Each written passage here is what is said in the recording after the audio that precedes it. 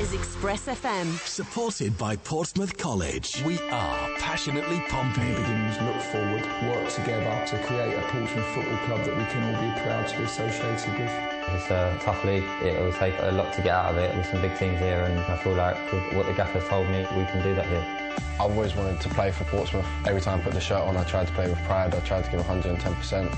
The football club is the hub of the city. When things are going well, it's a fantastic place to be, and with that comes a pressure of performing to the level that the fans expect. So hopefully we can do that this year, and we can all be successful together.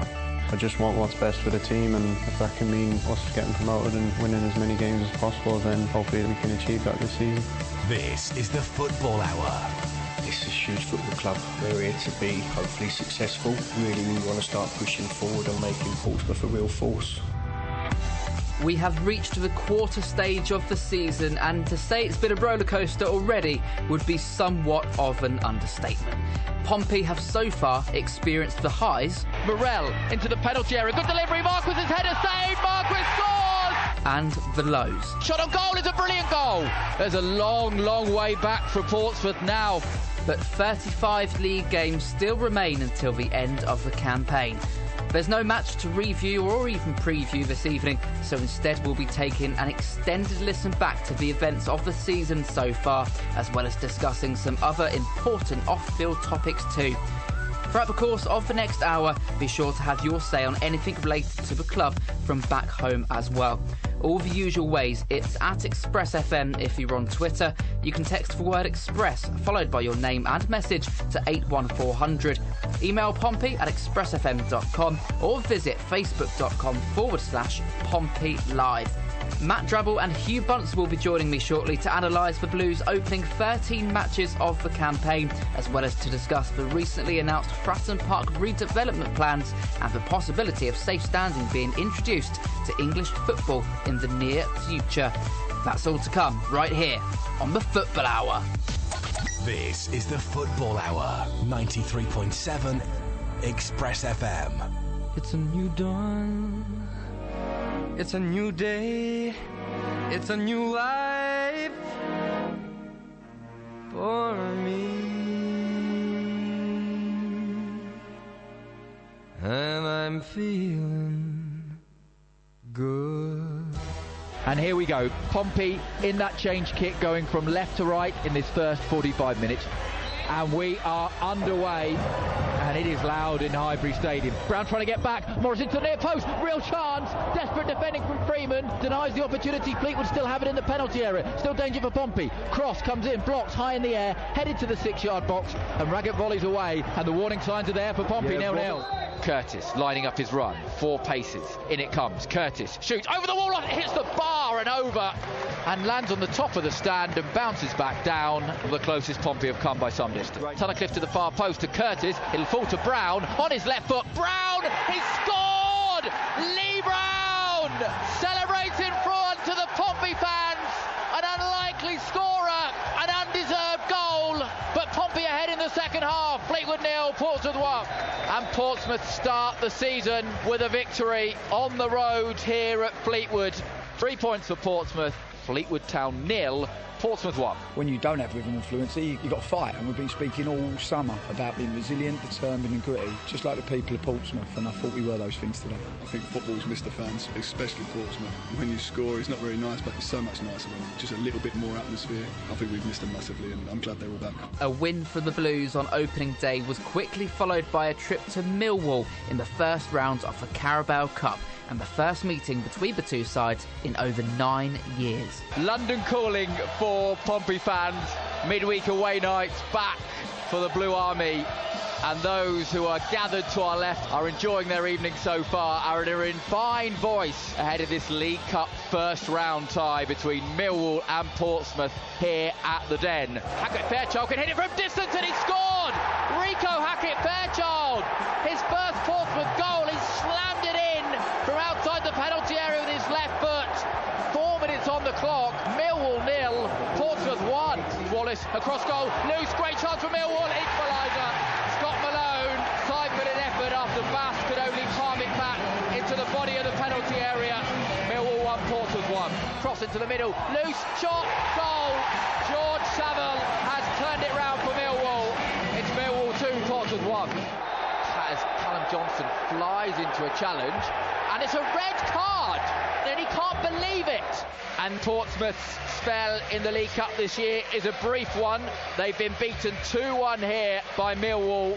Pompey then prepared for their first game back in front of an unrestricted Fratton Park crowd since March 2020, with new additions Joe Morrell and Louis Thompson added in the squad for the visit of Crewe Alexandra. The opportunity to play for a club like this is something that was too good to turn down, really. It's always a tough place to come when you're on the opposing teams. It's an extremely passionate fan base and one that any player at Portsmouth is fortunate to be a part of. Football has been a pretty pointless exercise with no supporters inside grounds. It's been pretty bland. The players are performers. The players need a crowd to thrive on, and we all know how atmospheric Fratton Park is. What a difference that crowd can make to the home team. So really exciting, and we just cannot wait to get going on Saturday. We're looking forward to a really good atmosphere and Fratton Park bouncing. But we also know that we have to bring our energy and our intensity to create that atmosphere, and I can't tell you how excited we are for our first home game this season. For us, the supporters are absolutely crucial in driving the energy and driving our intensity, and have a real big part to play if we're going to have a successful season. It's amazing how something that once seemed so normal can suddenly feel so special.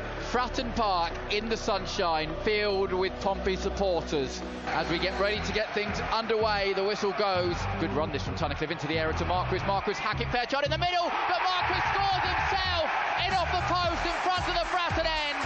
And in the third minute of the second half, Pompey are ahead. 5 arriving in the train formation, coming in towards the edge of the 6-yard box. Header is in the net! But the flag goes up against John Marquis and it won't count. It was Hackett Fairchild's downward header, and virtually on the goal line, Marquis helped it in. Tunnicliffe brings it down, looking in the area for Harness. Harness across goal and in! Marcus Harness has scored!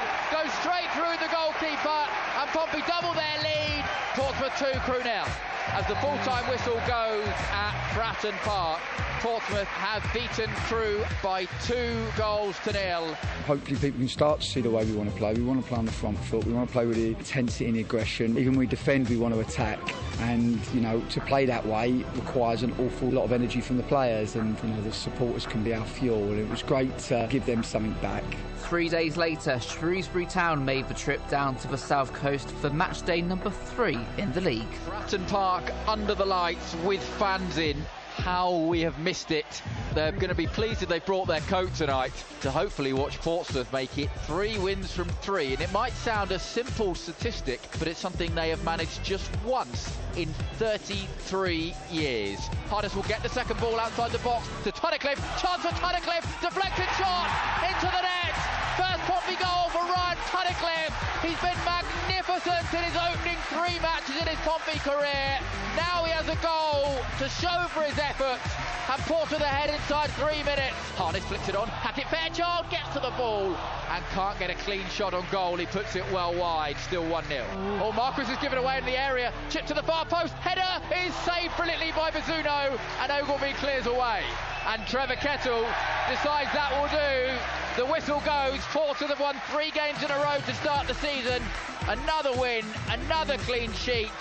9 points for Danny Cowley's team to start the season. Portsmouth have beaten Shrewsbury by a goal to 0. When you lose the momentum like we did towards the end of the game, then you have to try to see it out. And yeah, we did that, and we're pleased about that. But there's some things that we can do better in the process. Danny Cowley then took his 100% record to struggling Doncaster Rovers, who occupied the relegation zone without a point to their name, before embarking on a trip to high-flying Wigan Athletic on August 28th. Doncaster, 1 goal, 0 points to show for their efforts so far.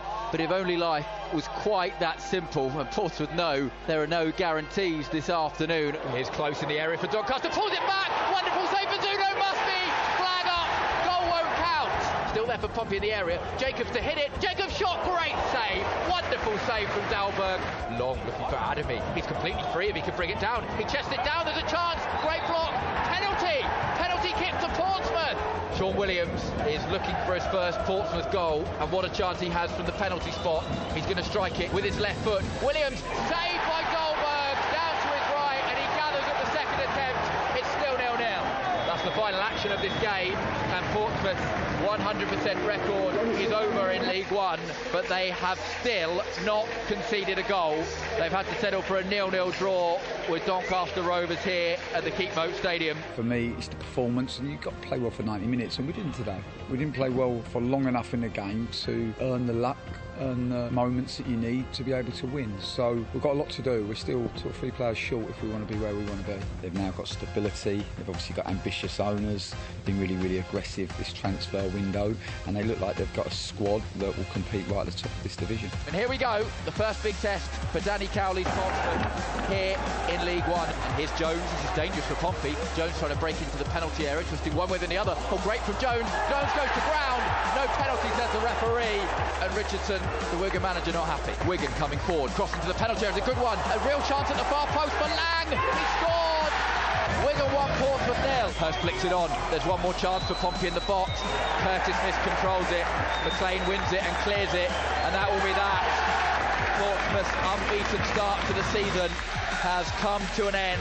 So you come to a team that's recruited as aggressively as Wigan and have as much control in the game at their home stadium, and I think there's a lot of the process that we can be pleased with, but obviously we're disappointed with the outcome. For us to be a team that this club deserves and for us to achieve what everyone associated with this club wants to, we're definitely 2 or 3 short. And the gaffer got his wish when Miguel Aziz joined the Blues on loan from Premier League outfit Arsenal. Academy graduate Haji Minoga also put pen to paper on a new deal at PO4 before immediately joining Bromley on loan until January. I'm a midfielder who likes to get goals. I like to create. I always put 100% in all the games I play. Make sure that I give the best account of myself. I'm a winner as well. I want to win games every game I play, whether it's training, games. I want to make sure that I win, you know. So I hope that I can show the fans that I'm a good aspect to this team. I want to get goals and assists and just get us back to the championship. I think it's going to be different from what I've experienced here in terms of the level, but it's something that I'm really looking forward to going and experience. I've always wanted to play for Portsmouth, play for the first team, and I think that's what I'm definitely going to be looking to do, because every time I put the shirt on I tried to play with pride, I tried to give 110%. We then saw Marlon Romeo unveiled as signing number 14 ahead of a trip to Plough Lane for the opening fixture of this season's Papa John's Trophy group stage. Without boasting, I like to be attacking. I like to be on the front foot. I like to get at other fullbacks. I like to defend, start counters. It is a beautiful evening in southwest London. Clear skies, very pleasant temperatures. We could be sat on the Algarve or the Spanish Riviera down Drysdale, ready to get us underway in the EFL Trophy. And it comes towards the near post. It's flicked on loose. Chance for Wimbledon goal. Paul Kalambayi has his first senior Wimbledon goal inside a minute. Portsmouth are behind. Now there's space for them to drive forward into and look towards the Sal in the penalty area. Trying to pull it back. Great chance, 2-0. Aaron Pressley has his second of the season. Couldn't miss that from 6 yards out. Wimbledon have caused Pompey problems and they lead by 2 goals to 0. Harrison outside the penalty area, shot into the net. Awala can't keep that one out. That goes through him and Ellis Harrison's got his first of the season. Portsmouth haven't looked dangerous until first half stoppage time, and they now have their goal. Wimbledon 2, Portsmouth 1. Left-footed in swing corner to come for Portsmouth, second of the half. This again is going underneath the crossbar to the far post. Ogilvie nods it back to the 6-yard box and it's headed into the net. And Ellis Harrison has powered home an equaliser. It's Wimbledon 2, Portsmouth 2. Lovely ball, the outside of his right foot to Hackett Fairchild, who breaks into the penalty area across the face of goal. Great effort, save. Harrison's there for the follow-up and completes his hat-trick. Portsmouth were 2 down, and Ellis Harrison hat-trick has turned it around. It's Wimbledon 2, Portsmouth 3. And a penalty kick to Wimbledon. You cannot dangle a leg like that when somebody goes past. You just can't do it. Presley, right-footed, steps forward, strikes it and scores. It's AFC Wimbledon 3, Portsmouth 3. Deep delivery towards the far post, headed into the net, and Wimbledon might have just won it at the death. Will Nightingale on target, ghosting in at the far post. It's AFC Wimbledon 4, Portsmouth 3. Wimbledon can be away here, and there's only the goalkeeper between Presley and the net. Presley bearing down on the penalty area to end it. Great save, Eastwood. Follow up in the net. 5th goal for Wimbledon. Game over as the final whistle goes here at the new Plough Lane. It is a defeat for Portsmouth in the EFL Trophy. they've lost this one by 5 goals to 3. It was a crazy game, I suppose. It was a good one for the neutral, but not a good one for us because we don't like to concede 5 goals and we like to win. The Blues were without a number of first-teamers for that one, but Danny Cowley had a full squad back at his disposal for the weekend when he took his side to MK Dons in search of a first win in 3. Good to get the group back together today. First time actually we've been together as a whole squad and everybody's trained. We've had a good session and got competition now in every position, which is good and what you want. We're underway at Stadium MK.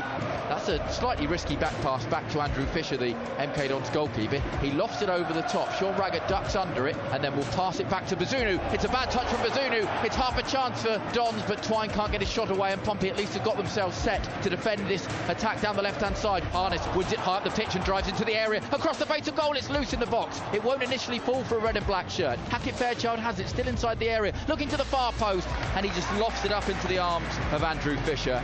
Combination of Morell and Curtis can't win the ball when there might have been a chance to, and suddenly at the other end MK Dons are breaking through. Real danger for Pompey here. Square must be 1-0. Couldn't miss. Ethan Robson with his first for the club. Pompey hit hard on the counter-attack. It's MK Dons 1, Portsmouth 0. Final whistle has gone here at Stadium MK, and it's another 1-0 defeat on the road for Portsmouth. It's always nice to have that start, only 2 goals in 6 games, but ultimately it's something that we need to do this season, keep clean sheets, but we also need to start putting the ball in the back of the net at the other end as well to get where we want to be at. And it didn't get much better the following week, as newly promoted Cambridge United became the latest side to heap the misery upon Pompey on a day riddled with below-par performances both on and off the pitch. The way that we want to play, the players have got to have fire in their belly but ice in their head, and to increase the emotion in training and get the players to be able to manage their emotions in that moment is obviously one way. Portsmouth haven't scored a league goal since what feels like the middle of summer. It was the perfect start to the season, 3 wins from 3, but no wins and no goals since then. Here we go then. Pompey, usual home strict, get us underway, going from right to left, so they're kicking towards the Fratton end in the first half. Williams cross to the far post. Header is in the net, and Cambridge are ahead. Joe Ironside with a looping header. There's nothing Bazunu can do about that. It's into the top corner. Pompey needing to stand firm again. Williams runs clear and free in the middle. Off the head of Raggett, comes through. Shot on goal is a brilliant goal. Liam O'Neill with his first of the season. A curling left-footed effort that goes into the top corner. There's a long, long way back for Portsmouth now. Curtis is going to head it back to the danger area. Bad clearance. Curtis is shot into the net. Ronan Curtis with his first of the season, and Pompey have finally broken that goal drought. Portsmouth 1, Cambridge 2. Boos ring out around Fratton Park. Portsmouth have lost the 3rd consecutive game in League One. They've been beaten by Cambridge United 2-1 here at Fratton Park, and Portsmouth will drop to 15th in League One. Portsmouth Football Club, and that was well short of a performance that we would expect to give our supporters. It's obviously very disappointing for everyone involved, but we've got some good players and a lot of experience, so we'll use that and come back stronger, ready for Tuesday night. Back under the lights and back at Fratton Park, and really trying to put the shambles of Saturday both on and off the pitch behind. There's 5 in the Plymouth wall. Curtis comes up, Brown hits it and into the net! Lee Brown under the wall, his 2nd goal of the season. Portsmouth 1, Plymouth 0. Freeman watches the long ball. That wasn't the best, and Hardy is through on goal for Plymouth. It's only Bazunu to beat. Hardy against Bazunu, and it's scored by Hardy. He chips it over Bazunu just when it looked like Freeman might have got back. Plymouth are level. Camera has won it and set Ryan Hardy away, and Williams has misjudged, and it's Hardy against Bazunu again, and Hardy goes round him and scores for Plymouth. It's Portsmouth 1, Plymouth 2. Curtis is finding his way to the dead ball, and it's a good cross to the far post. Harrison's header loose in the net. Equaliser, Sean Raggett from 2 yards out. Portsmouth 2, Plymouth 2. The performance was far from perfect, but I thought the effort and the attitude and the application was excellent, and with the amount of effort and energy that we put in the game, a point was the least we deserved. A dramatic 0-1 at home to the Pilgrims preceded a trip to the Valley for a clash against expected promotion rivals Charlton Athletic. As their 2 sides prepare to lock horns here at the Valley, it's an away sellout for this trip to London. Touch from Romeo to Curtis. Pompey moving this nicely. Curtis outside the area. Curtis shot! What a goal! Ronan Curtis curls one into the top corner, and Portsmouth take the lead in the opening minutes. In it comes into the penalty area. Oh, it's played short. Clare chance, goal! So sloppy from Portsmouth. Sean Clare's only been on the pitch 90 seconds and he scores his first goal for Charlton. Charlton 1, Portsmouth 1. Curtis coming down the left-hand side. He's got Brown on the overlap. Forward to Marquis. Marquis helps it on. Harness! Great finish! Wonderful Portsmouth goal! They've been under the cost for 15 minutes, but they produce a moment of quality going forward, and Harness strokes it into the bottom corner. Corey Blackett-Taylor, and he's in behind the Portsmouth defence. Blackett-Taylor across the face of goal, equaliser! It's tapped in at the far post by Josh Davison. It's far too easy for Charlton. Charlton 2, Portsmouth 2. We had a game plan. We knew they were dangerous. We pressed them high. We had loads of chances. We just got to be more ruthless in the final third. We're not really happy with a point, but we push on from here. Despite Pompey hitting the back of the net 5 times in their previous 3 matches, striker John Marquis was finding life difficult up top, with many questioning his role in the team. But the former Doncaster talisman had the full backing of the Blues head coach ahead of their trip to Burton Albion on September 28th. He's given the team so much, and we're a better team when he plays. You know, you've only got to look at the energy that he gives us at the top end of the pitch. He's born to score goals. He's scored goals all of his career. We have full faith in him as a boy and as a person, and know that he'll come through this. And we are ready to get things underway with Portsmouth in their usual home kit away from home. Jefferson plays it short. Pompey desperately trying to scramble back. Shot to come in into the net. Burton take the lead. Tom O'Connor scores his first goal for Burton. Romeo has it stolen from Hamer. Jefferson out the area. Danger for Pompey. Great goal. Wonderful strike. Daniel Jefferson with his first goal for Burton. Burton Albion 2, Portsmouth 0. Hackett-Fairchild goes for it with his left foot and scores! Fantastic strike. And Rico Hackett-Fairchild points to the ball and says, let's go again, Pompey. It's Burton 2, Portsmouth 1. A wonderful strike. And then, with the Blues without a victory for 47 days, it was the turn of league leaders Sunderland to draw battle at Fratton Park in absolutely treacherous conditions. We have had a difficult moment. There's no hiding place from that. We actually see Saturday as the perfect game for us. I think to play the league leaders at home at Fratton Park will be just what the team, the group and everybody individually needs. After the run that Pompey have been on without a win since the 17th of August, 8 consecutive matches in all competitions without victory, you're going up against the league leaders Sunderland, who have just come off the back of a 5-0 win against Cheltenham and are unbeaten in 6. It's got 4-0 written all over it, isn't it? It's got 4-0 written all over it. As Brown comes down the left-hand side, moving into the penalty area, looking for Harness. Harness edge of the box, chance for a shot, deflected in the net! And Portsmouth take the lead! Marcus Harness from the edge of the penalty area strokes it into the bottom corner. And Pompey win it back, and Harness will come in from the left-hand side. Everyone stop for a minute towards Marquis. Chance, goal! Second for Portsmouth! It's Lee Brown, I think, who's put it in the net, but it is a wonderful move down the left-hand side. In the ball to come to the penalty area. Portsmouth trying to create a late chance. Curtis to deliver, whipped in low towards the near post, deflected it in! Marquis gets a toe to the ball and forces it into the far corner. And the perfect first half performance from Portsmouth is complete.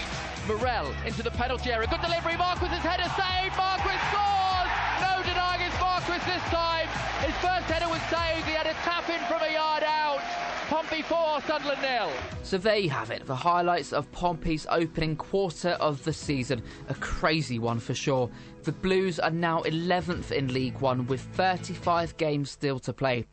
Coming up after the break, I'll be bringing in my 2 guests for tonight's conversation. The 3 of us will be talking through those 13 games, as well as moving on to discuss Fratton Park redevelopment plans and also the possible introduction of safe standing to English football. As always, we're really keen to hear what you've got to say back home as well. 81400 is the number to text, starting your messages with the word Express.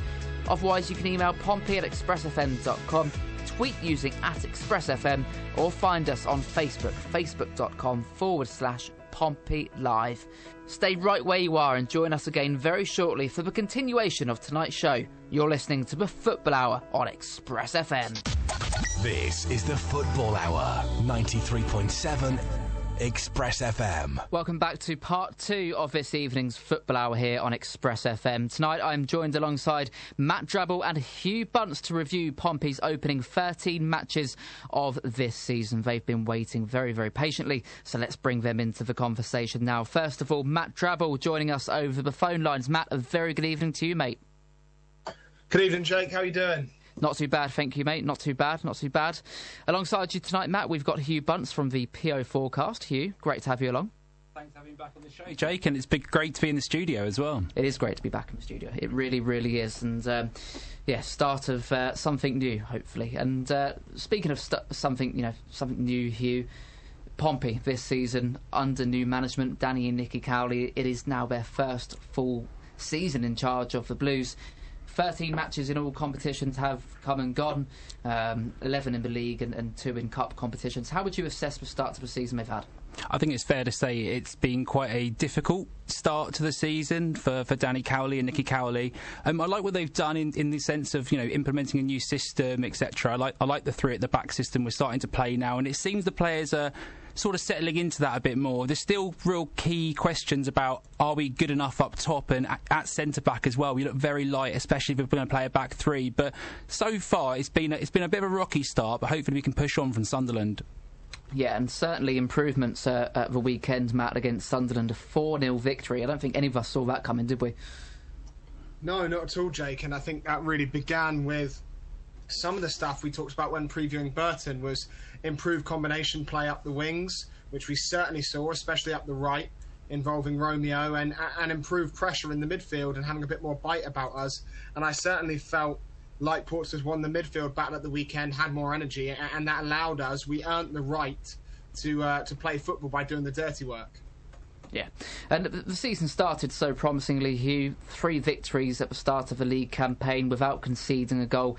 Went a little bit downhill, didn't it, from the Doncaster match? A 0-0 draw at the Keepmoat Stadium at the time didn't seem so bad, but then you fast forward 47 days and you still haven't won a league match. It became quite a bit worrying. That became the first big test that the Cowley brothers had to deal with.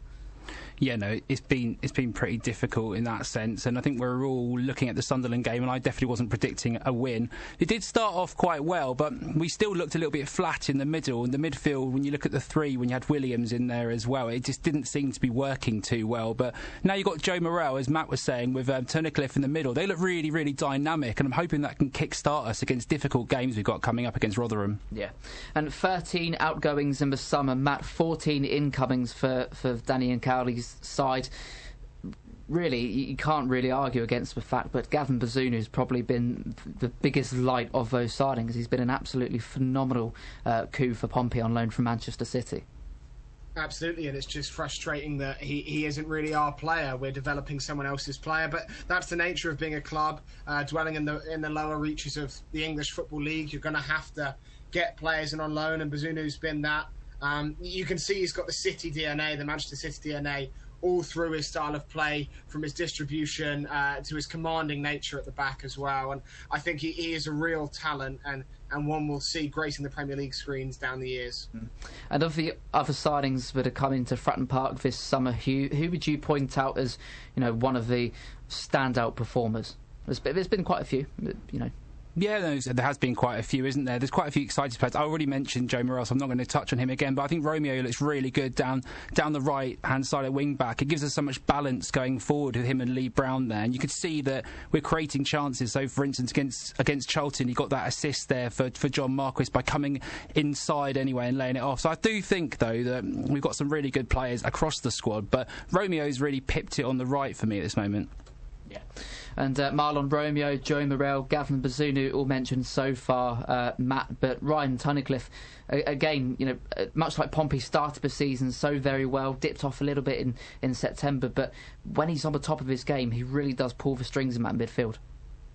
Absolutely, and I think one of the factors that allows Tunnicliffe to be successful in the last few games is the development of that partnership with Joe Morrell, which was absent really in the middle of the middle part of this first quarter of the season, if you like. He started so brightly playing alongside Williams, then his central midfield partner shifted, and there was just that adjustment period where they began to learn each other's games. I remember distinctly that Plymouth game on the Tuesday night, Morrell and Tunnicliffe often sort of shouting at each other a little bit in that second half as they were finding each other spread so far apart, and it seems like maybe those cracks between Charlton and Burton got ironed out for the Sunderland game at the weekend, and those two are really starting to develop an understanding which could be massively beneficial to Portsmouth going forward. As Hugh mentioned, the dynamism they both bring could be an excellent factor. Alan Swift on the emails has got involved this evening. Great to hear from you, Alan. Thank you for getting in touch. He says, "Hi, Jake and co. I was pleased that the bizarre conditions allowed us a route into a much-needed win over the league leaders last week. The jury is still out until after the Rotherham game for me. Realistically, again, thinking Alan in Southsea on the emails." And Hugh, whilst we talk about that Sunderland game, a fantastic win for Pompey, 4-0 over the league leaders. Just a week prior, we were talking here on the Football Hour on Pompey Live about how it's only early days. You can't get too down about the start of the season we've had because there's plenty of time to make up for it. Likewise, a 4-0 victory over Sunderland doesn't mean we're going to get promoted overnight. There's still a very, very long way to go. No, absolutely. And you look at games coming up against Rotherham as well. Ipswich is always a bit of a weird one. Accrington in 10th, Bolton in 7th. It's going to be tricky. Sunderland was a test, but when you look at teams like Rotherham, most shots for this season, fewest shots against, highest expected goals for, they're going to be a really, really difficult challenge for Pompey. But if we can win that game, I think the mood around the club and the fan base is going to give us some real hope and really pick up.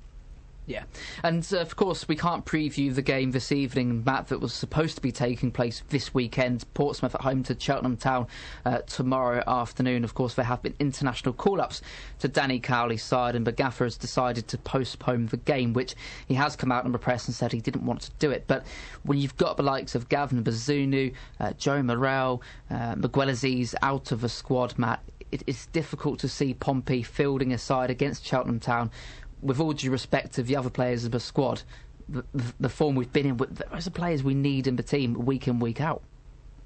Definitely, Jake. And, it was funny. We talked just before the Sunderland game and we said, this is the type of game, if we lose to Sunderland, we'll want it to be postponed. If we win, we'll be kicking ourselves and hoping that it's played.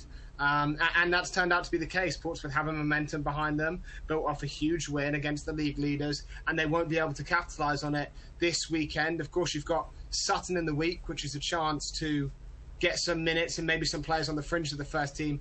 And it was reported that Portsmouth played a pretty strong side against Bournemouth on Wednesday to make up for the absence of the game against Cheltenham. And they actually ran out 3-0 winners, I believe, against the Bournemouth team, which featured many Bournemouth starters. So there has been opportunities for Cowley to get legs or get minutes in the legs of his players. But in terms of building off riding the crest of that wave from Sunderland, it is frustrating. But I agree with you, we couldn't have played this full strength side that we would like to have played. No.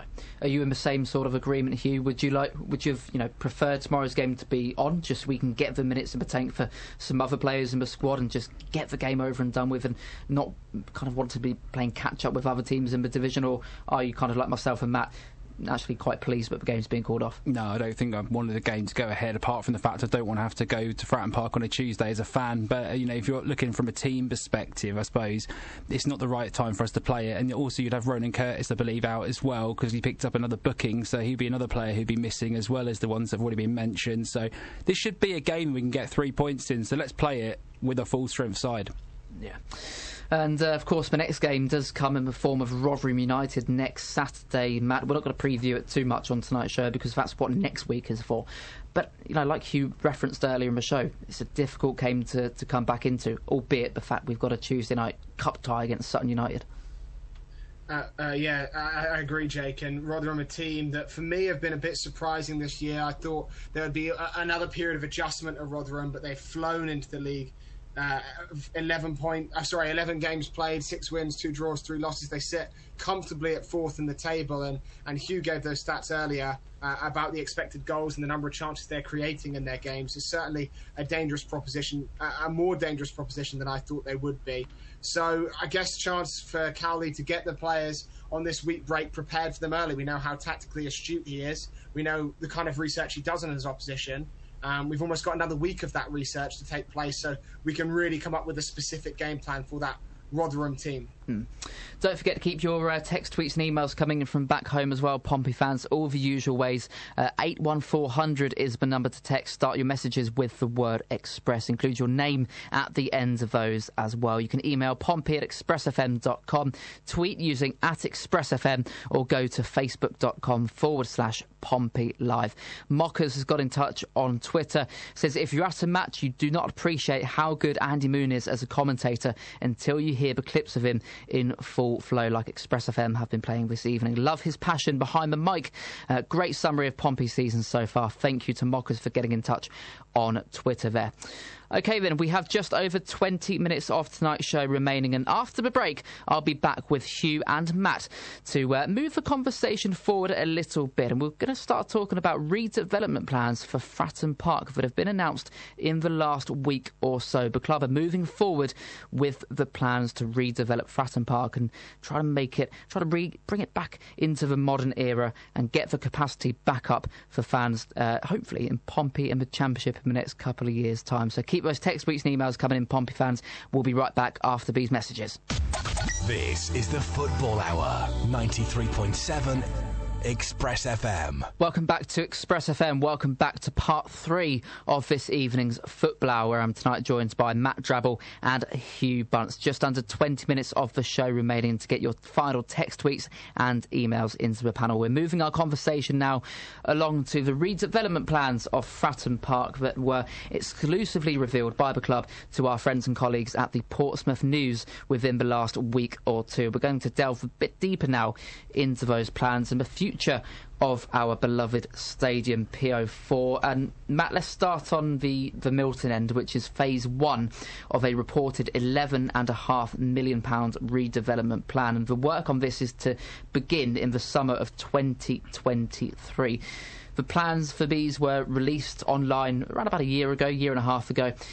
And the main idea for the Milton end is to just bring it into the 21st century, upgrade it, give it a little bit of a lick of paint, and to really expand the concourse areas, because the facilities in that away stand at the moment, they're not quite up to scratch. So in terms of the 4 stands that we're going to highlight today, Matt, it is the smaller one to work on, but certainly one that is necessary.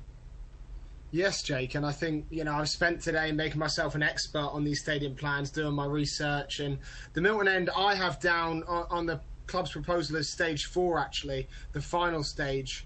Obviously, the north stand being stage 1, that's already begun. Yeah. But it'll be a 12-month project ready for the summer of 2024. And like you say, Jake, just modernising it and bringing it into a new era. And I think a large part of the redevelopment of the Milton stand is concerned around experience for away fans and experience for fans with disabilities that maybe haven't found it the most accessible ground to visit before, especially the Milton end, especially away fans with disabilities. So that's a massive factor in the redevelopment of the Milton end. And I think, it's got to move on from the days, if you remember in the Premier League, Guidermack had to take a fine each week we played a game with the old Milton end. Because it didn't have a roof on it. So it's not that long ago this stand didn't even have a roof. I think the new project, seeing the images, looks very ambitious. It's going to have turnstile at each end. It's going to have some of the old mock Tudor cladding as well. And just a more safe stand for away fans as well. The details of it I couldn't really find in the club's proposal, but we understand a big increase in capacity, and of all the 4 stands around the stadium, it's the only one which I believe is being almost completely rebuilt. The others are being redeveloped. The Milton end, it will be a new stand in itself. And in terms of that rebuild to the North Stand, Hugh, of course, we have seen at the moment that work has begun, minimally at the moment. And the work on this on a major scale is to be started around about December time this year. So actually not long now, just under 2 months to go until we see real major improvements to the North Stand. But of course we have seen a number of seats in the North Lower actually been taken out of action. Season ticket holders have been moved to different areas of the stadium to compensate for that, and this is all due to health and safety regulations that have come up in the last 12 months or so, which is unfortunate of course. But work to commence in December of this year for the North Lower, and that's to aim to create 700 more seats. But just referring back to what Matt was saying there, the plan of long term is to actually bulldoze the entire North Lower and start again. Is that something that's actually been needed for quite a number of years now? Because it's been one of those stands which we all love Fratton Park, but it's falling apart a little bit, isn't it? Yeah, it definitely needs some love, doesn't it? It does need to be done again. I mean, there's been loads of talk over the years, isn't there, or turning the pitch round or extending the stands up, but something needs to be done. But I'm still a little bit, I've got some reservations, so we'll see proofs in the pudding a little bit here of how it turns out and, what sort of investments put into the bottom of that stand. But, yeah, clearly needs help. But if you're going to try and increase the capacity in that stand, it'll be interesting to see how they do that, because it's already really tight in the North Lower if you go and sit down there. So I'll be waiting with anticipation to see how it's done. And of course, the North Upper work has also begun on that at the moment, Matt, and that's something we need to touch upon now as well. It's involved the replacement of 3,400 seats, the installation of safety barriers, and also new lights as well. This is all stuff which you probably wouldn't take too much notice of if you weren't told about it. You could go to Fratton Park, you might see a new seat and go, oh, that looks new, and that's about it. But actually, a lot of this work is just about getting Fratton Park up to a fit and safe standard to actually be used, and that's kind of a main bulk of these redevelopment plans. It's not necessarily to increase the capacity, which is of course the long-term aim, is to actually get Fratton Park safe. You've hit the nail on the head there, Jake. Yeah, it's stuff that the fans will look at and not think, wow, that's a visible sign of progress, but it is vitally important. To put that into perspective, the 4-phase £11.5 million redevelopment programme, which includes changing every stand by the Fratton end, as I've said, is going to cost £11.5 million. Michael Eisner believes £10 million has already been spent just to make the stadium up to safety standards. So, as you mentioned, it's not stuff that stands out, but it is actually very expensive work, and it's very important work that's had to be done specifically to that North Upper area and a few other smaller areas of the ground as well.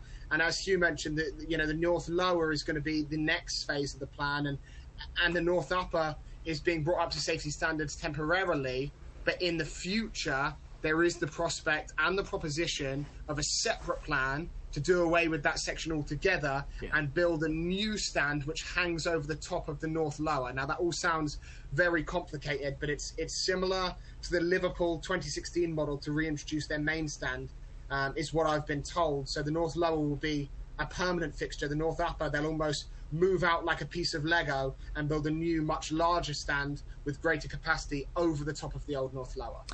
Yeah, it's all exciting news as well, isn't it, Hugh? Because you look at the space behind the North Stand and even the Fratton end as well, which we'll come on to in just a moment, the Fratton end. But in terms of the North Stand, the club have worked hard over the last 6, 7, 8 years to continuously buy land behind the North Stand, which includes the car park, the areas where the Pompey and the community buildings are, in order to try and create more space to redevelop Fratton Park on a major scale. And like Matt rightfully touched upon there, after these initial works to the North Stand have been completed, there is scope for more improvement and to try and increase the capacity and build further upon it. So whilst the short-term future for Fratton Park is looking bright, the long-term is looking even greater.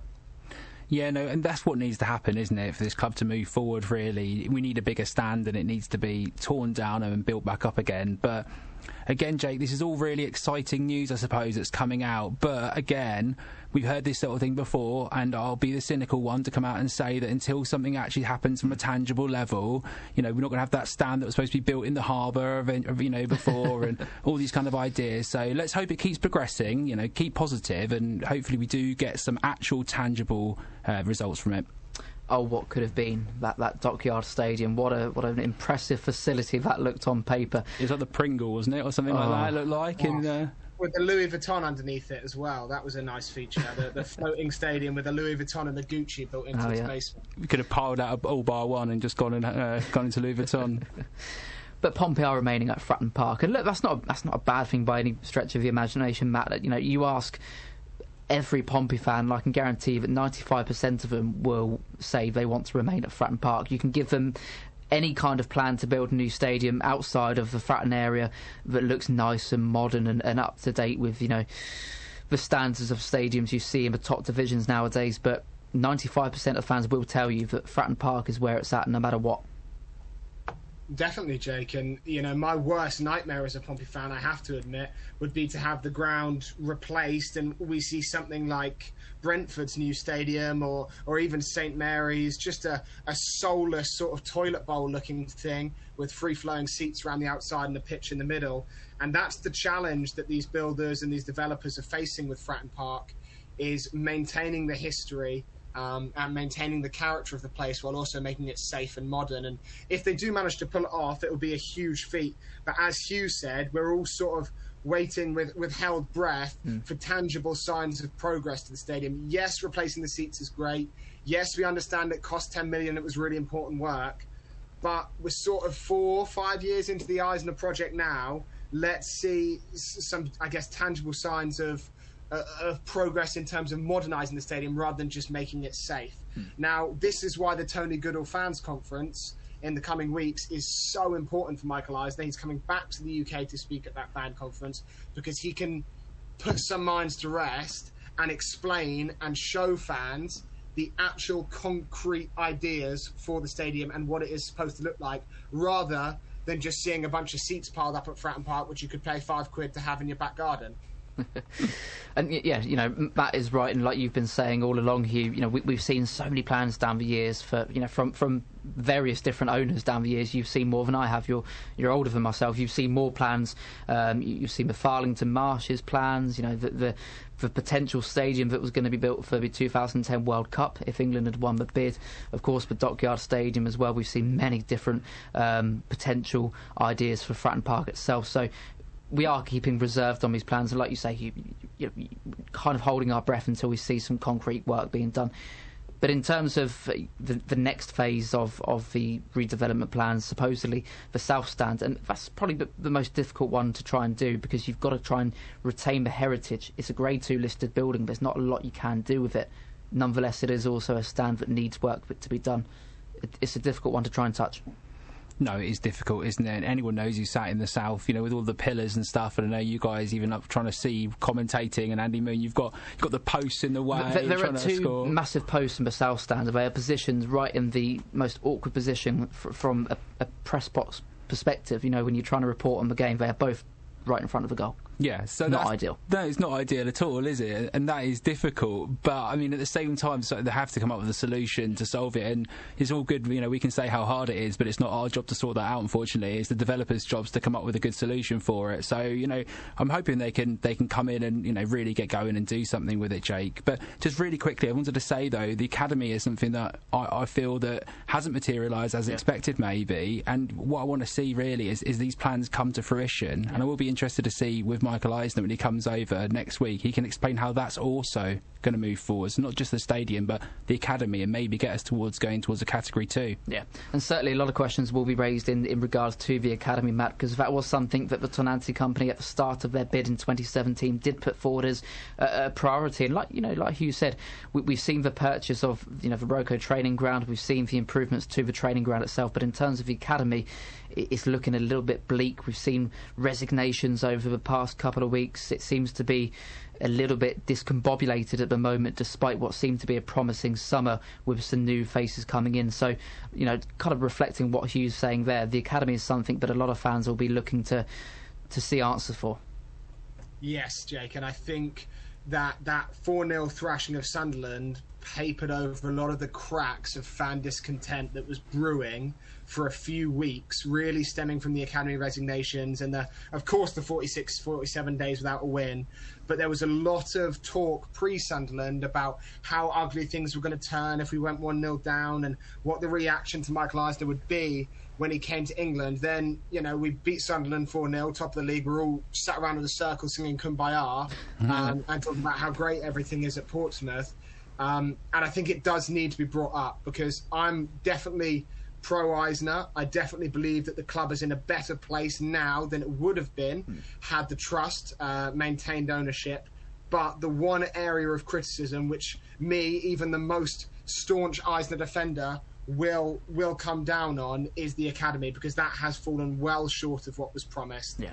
And it's like you said, it's not like there's not room for improvement there. The Roko Centre is a massive space with a ton of potential. This is a footballing city with thousands and tens of thousands of young lads that absolutely love the sport, grew up loving the sport. You walk anywhere around Pompey on a Sunday or Saturday morning or even on a weekday and look at the cages, there's young lads playing football everywhere, and it is not producing tangible results within the academy. Instead, we're seeing young lads leave and choose to go play men's football, the likes of Dorchester, your Bromleys, your Wealdstones, rather than your Bognor Regis is a massive one as well, rather than stick it out and see a chance of playing for the club. Maybe they even grew up supporting. Yeah.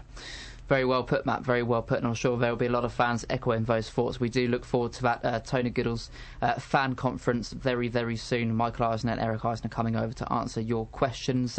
Just before we do go away, lads, there's also been speculation and talk over the last couple of weeks in the media of Safe Standing returning.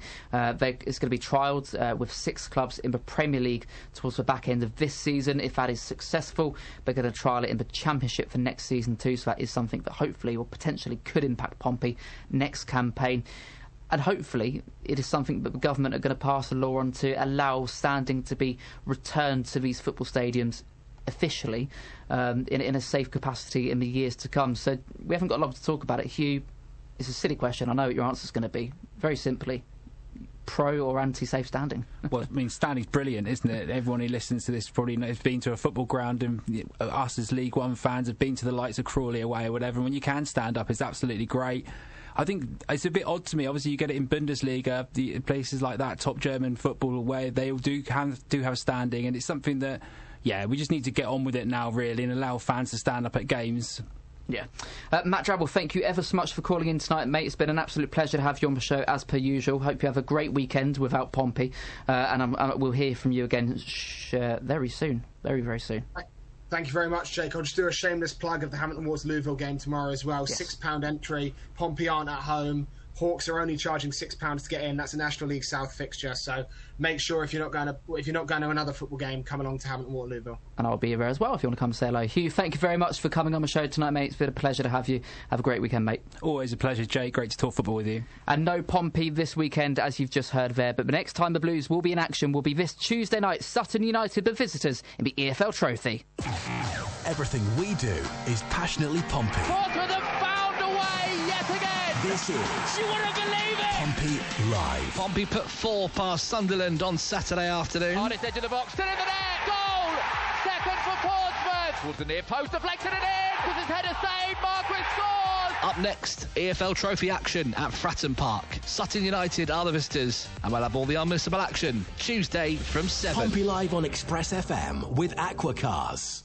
Well, I'm afraid we've reached the very end of tonight's show here on Express FM. Thank you to everyone for tuning in and getting involved on the socials this evening. I know there's not been a lot of on-the-field chat to talk about tonight, but it's been a great hour of discussion nonetheless to review Pompey's season so far and, of course, discuss in length the redevelopment plans for Fratton Park coming up in the next couple of seasons or so. OK, coming up here on Express FM tonight, your rest of your evening looks like this. Connor Mosley is back with the Express floor fillers between 7 and 11 o'clock this evening.